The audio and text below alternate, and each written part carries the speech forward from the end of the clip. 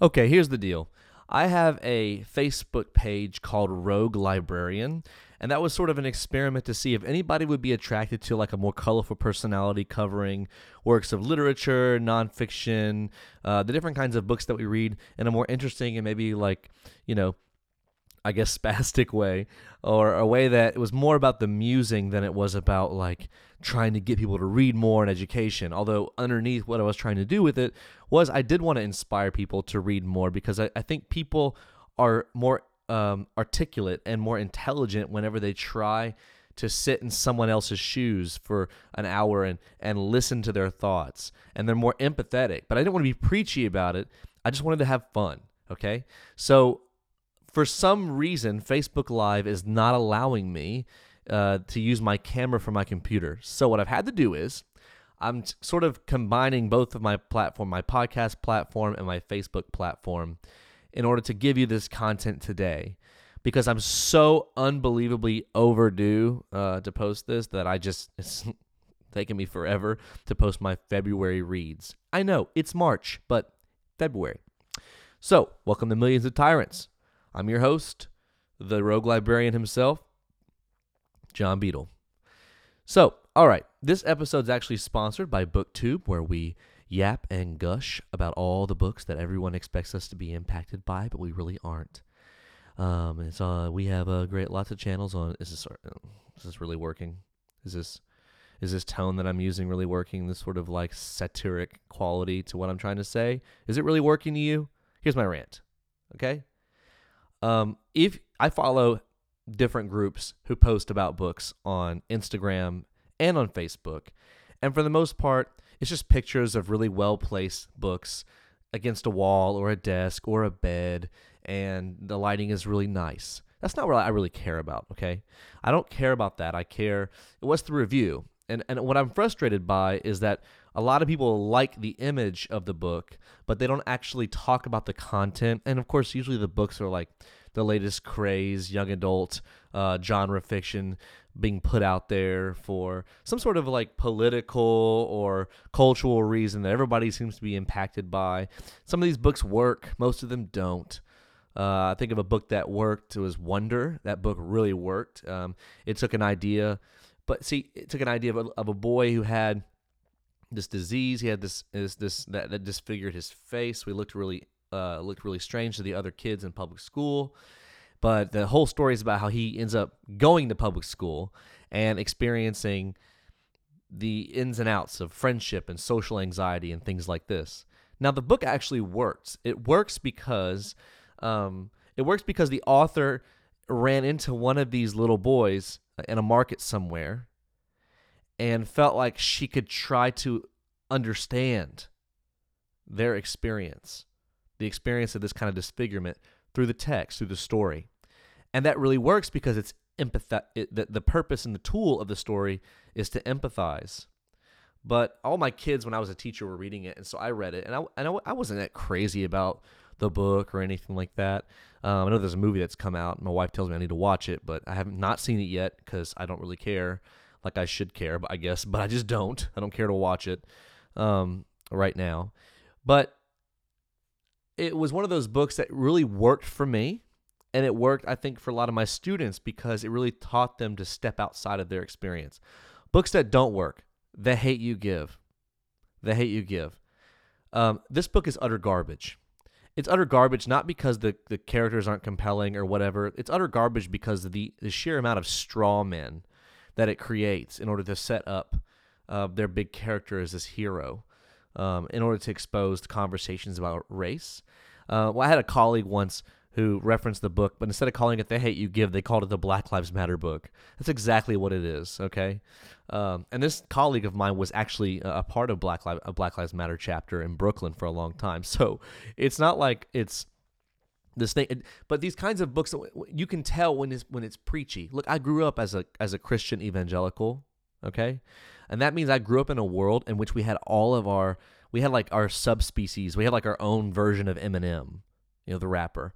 We had our own Christianized version of movies, and we had our own mythologies that we really paid attention to. And what we saw ourselves as is countercultural. That's the way we viewed ourselves, okay?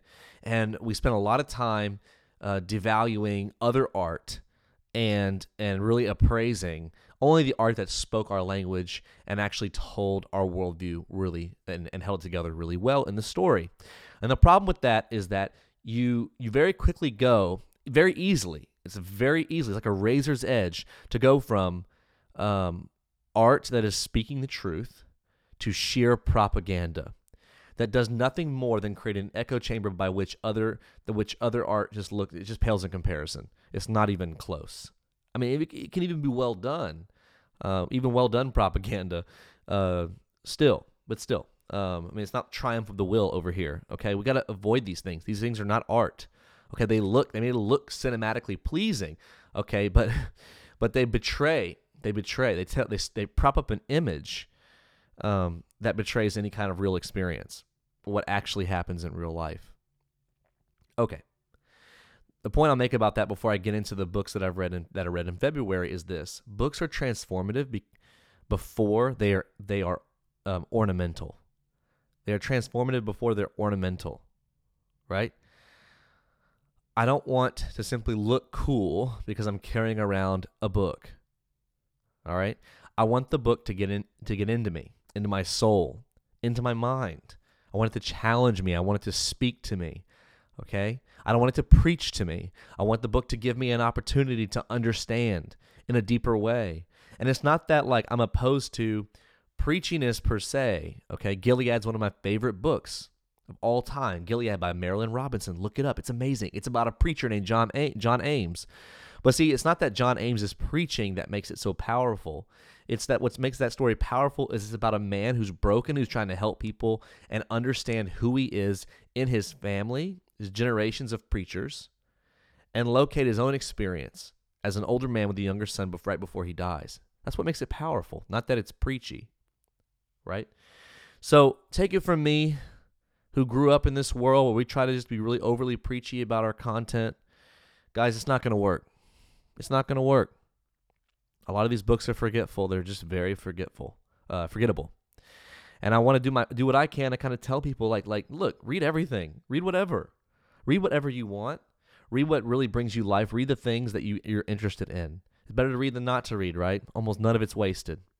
But at least understand that the experience itself should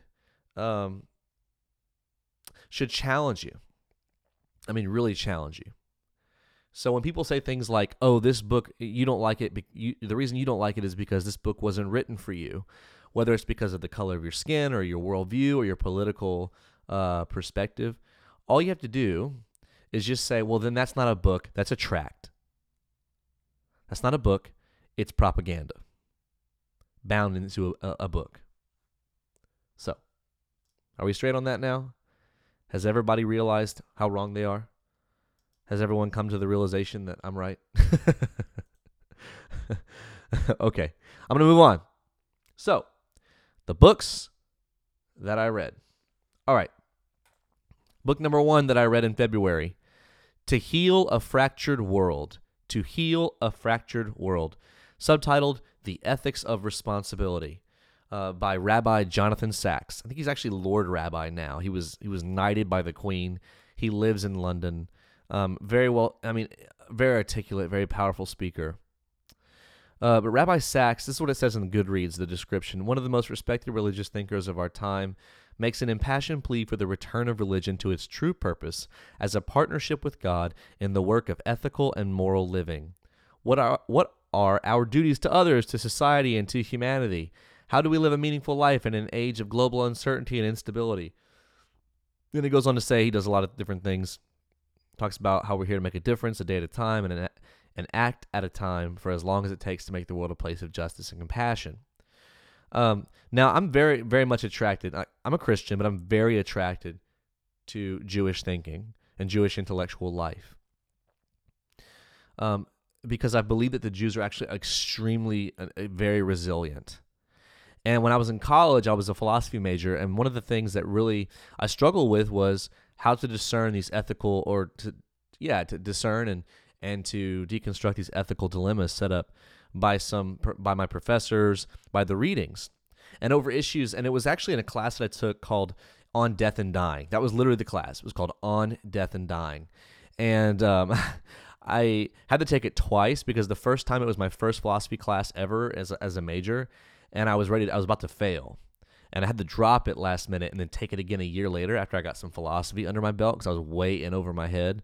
And I got a much higher grade the second time. But I remember reading going, there's no hope in here. Nobody's really making these compelling cases against like issues like euthanasia.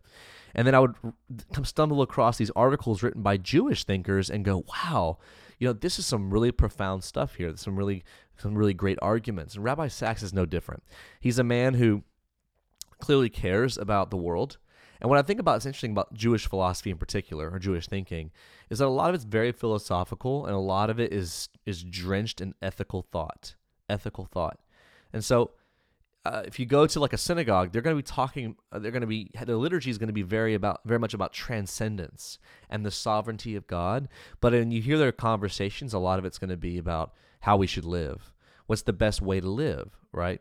And so what Rabbi Sacks does a really good job in this book on is really sort of using the Old Testament as well as Jewish intellectual thought, and in conjunction with Western philosophy, to construct an argument for how moral, faithful, religious people can transform the world in this age of secularism and postmodernity.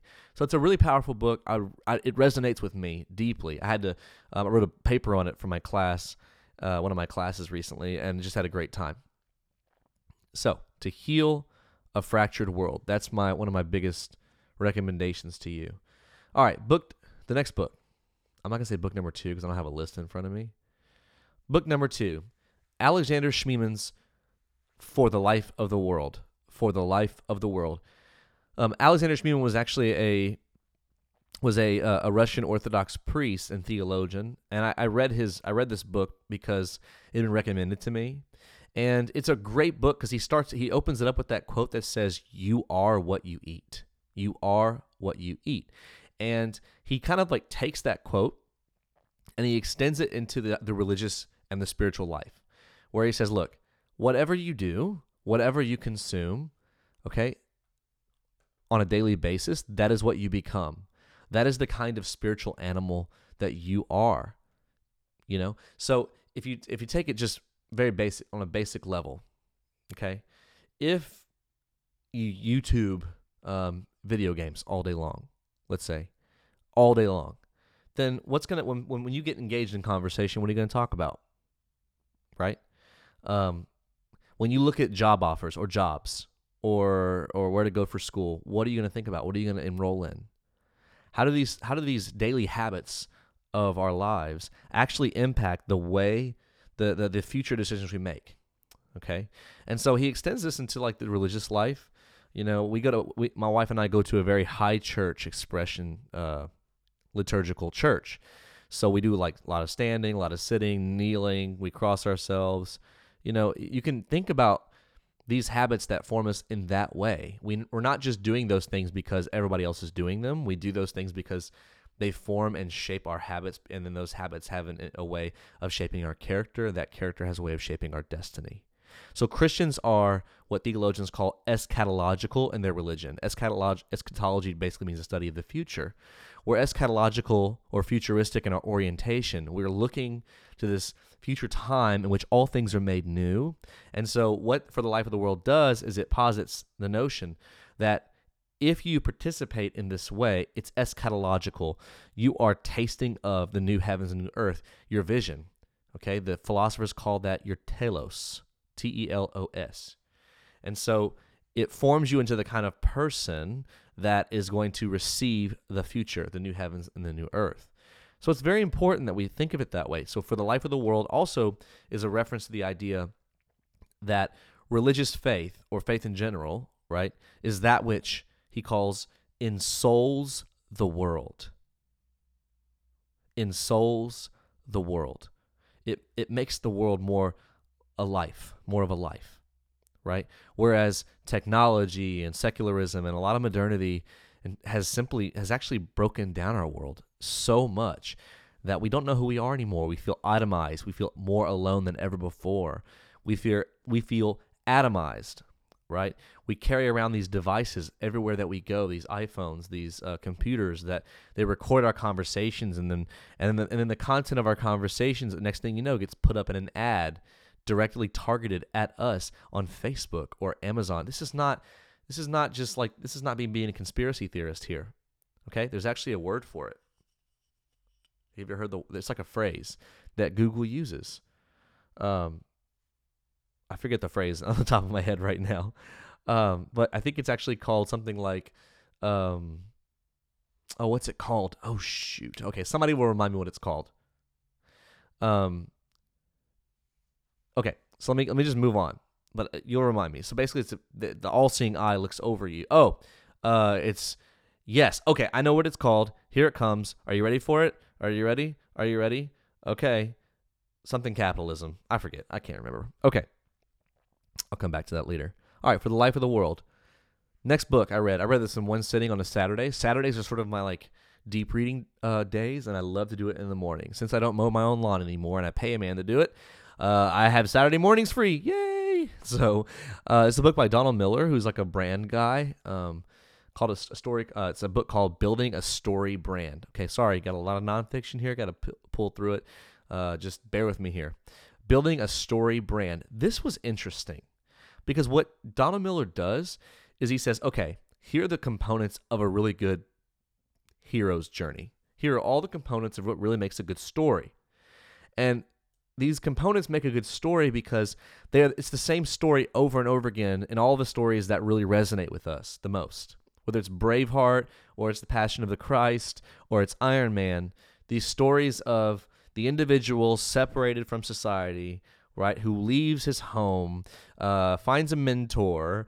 That mentor either passes away or leaves. They come back, and they go on this quest of enlightenment or a journey where they conquer they overcome different hurdles, and they end up basically coming back home transformed. That's the same story over and over again. He talks about how this notion of branding has always been wrong because it doesn't actually engulf people or actually enroll them in the stories that we tell, right? In the stories that we tell. So it's something to think about. It's a decent book. It's not fantastic, but if you're in the market of branding and advertisement like I am, and then you know that this is actually a really good way to think about how to not feel like you're just a dirty capitalist who's just you're selling your soul by trying to get people to buy all your products. It's actually a way to do it ethically, a way to really believe in your product to the point where if people purchase it, you actually enrich their lives, right? Okay, that's that. Now, the next book number 4 that I read this year, or in February, is titled Anglican Identities by Rowan Williams. Decent book. Really good kind of sweeping history of the Anglican Church. I am an Anglican Christian. It means we have smells and bells, and we love Jesus, and we typically are associated with people call us Catholic light. But what defines an Anglican? Well, Rowan Williams, the former Archbishop of Canterbury, seeks to do that with this book. It's fantastic. It's a good book. It's a good read. Short as well. He writes these really punchy books. Also, by the way, I just remembered what I meant to say. About Google earlier in the book. Okay, remember I told you that phrase? I couldn't remember it. I just wrote it down. Surveillance capitalism. Surveillance capitalism. It's the idea that they are recording your conversations, looking at what you look at, in order to sell you things, right? So that's why people feel that way. They feel targeted, right? And it's nice. We like it. We like the fact that Google knows us better than we know ourselves. And the reason it knows us better than ourselves is because it knows our habits. Our habits form our character. Okay, next book by Scott McKnight titled It Takes a Church to Baptize. It's an argument for infant baptism. If you're into that theology and you want to understand it, then go deeper into it. Okay, next, a novel, finally. Woo, here we are. A novel that I actually read in February titled A Gentleman in Moscow by, I believe it's Amor Towles. I'm sorry, I'm probably not pronouncing that correctly. Mr. Towles is a guy that I really respect because as a man, he was in the marketplace. He was like an ad guy or something. He was just doing this moonlighting, novel writing kind of thing, kind of like J.R. Tolkien did. Had a real job and then did this on the side. Okay, and he wrote this fantastic book about a man who's sort of this aristocrat poet, doesn't really do anything. He's sort of the old school French flânois. Is that how you say it? Somebody who observes the world. They spend a lot of time walking around town and having conversations. Yeah, that's this guy. He's that guy. And it opens up with him on trial at a Bolshevik tribunal. And he's on trial for refusing to repent for his aristocratic ways. It's just this excellent opening where they give him a little. They accuse him, and of course the accusation, the penalty could be death. All right, but he gets mercy because one of his old poems was a big fan favorite of the young revolutionaries in the Bolshevik Party, and so this man ends up being confined to a life in this really nice hotel in Moscow. And while he's in this hotel, that's where the story really unfolds in the life of this hotel over the period of many, many, many years. And through the conversations between the bellhop and the gentleman and the young girl that he mentors who ends up becoming a Bolshevik and then very passionately radical in the political stuff and then kind of makes a turn. So through those conversations, you really get a sense of where the story is really finding its center of gravity. It's in this sort of what happens whenever the world around you completely changes and you're like the witness to the change. You can't do anything. There's nothing you can do, for better or for worse, to really make it better on yourself. You simply must watch and bear witness to what's happening. And so it's a very powerful book. I thought it was pretty boring. About half of it was really boring. I don't know how many stars I gave it. I probably gave it like 3 stars. Let's see. What does Goodreads say I gave it? Oh, I gave it 4 stars. Oh, okay. So, yeah, it's a mega bestseller. One of those books that if you really want to be, somebody who's thoughtful, I think what really attracted me about the book was the way that the author could capture a conversation between two people over tea is one of the most interesting pieces of the book. Because conversation is very difficult. To have a very long, flowing, fun, enlightening conversation with another individual can sometimes take work. It's a master who can take a conversation with someone who has no idea what they're doing in the conversation and really open them up to something within themselves they didn't even know was there. So I was really impressed with the dialogue. It's probably the best part of the book. Although I wish there would be a little bit more, a little more like Russian Bolshevik sort of action going on. In fact, at one point there's like a reference made to with the Bolshevik Revolution, and there's a footnote that says, it was called the NKVD later, or it was also called the KGB later. So he's like, these two are the same. So don't even try to differentiate. It's not worth your time. Note to the reader. So it's kind of funny stuff like that along the way, but definitely a book that if you really want to, like I said, read a different kind of book, this is your jam right here. I recommend it. Okay, the next book, The Elementary Particles by Michel Houellebecq. The Elementary Particles. Houellebecq is the highly acclaimed, best-selling French novelist, also extremely controversial.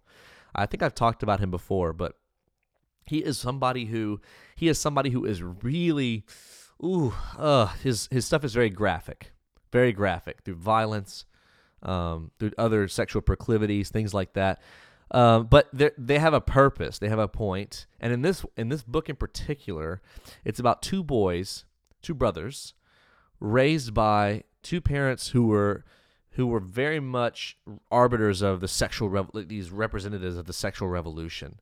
And so the book is this sort of running commentary of how the sexual revolution set up the circumstances by which the West was destroyed, which is really strange to coming from like a French atheists like Michelle Welbeck to kind of talk about that. Some of it's very autobiographical, but I think the key to the story is really in the title that's given to the book in the UK. If you buy this book in the UK, it's not called The Elementary Particles. It's only called that in America because I think we have a harder time with provocative titles. I don't know why that's the case. Sort of like Harry Potter and the Sorcerer's Stone. Well, in the UK, it's called Harry Potter and the Philosopher's Stone. We just have a harder time with more ambiguous or sometimes more direct titles. But it's called The Elementary Particles because it's a reference to what makes us human, right? On the one hand, and also because one of the main characters works in a science lab. So there's a lot of these like obscure references to, what makes a human being, what are the chemical balances of a stable human being and an unstable.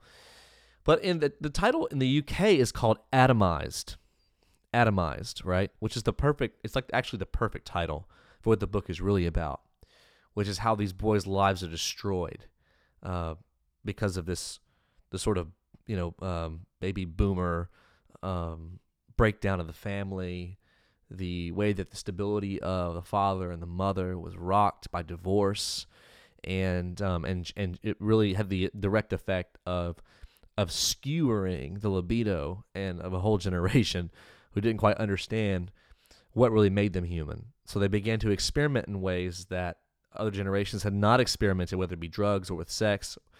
And the result was that we had found out even less about ourselves.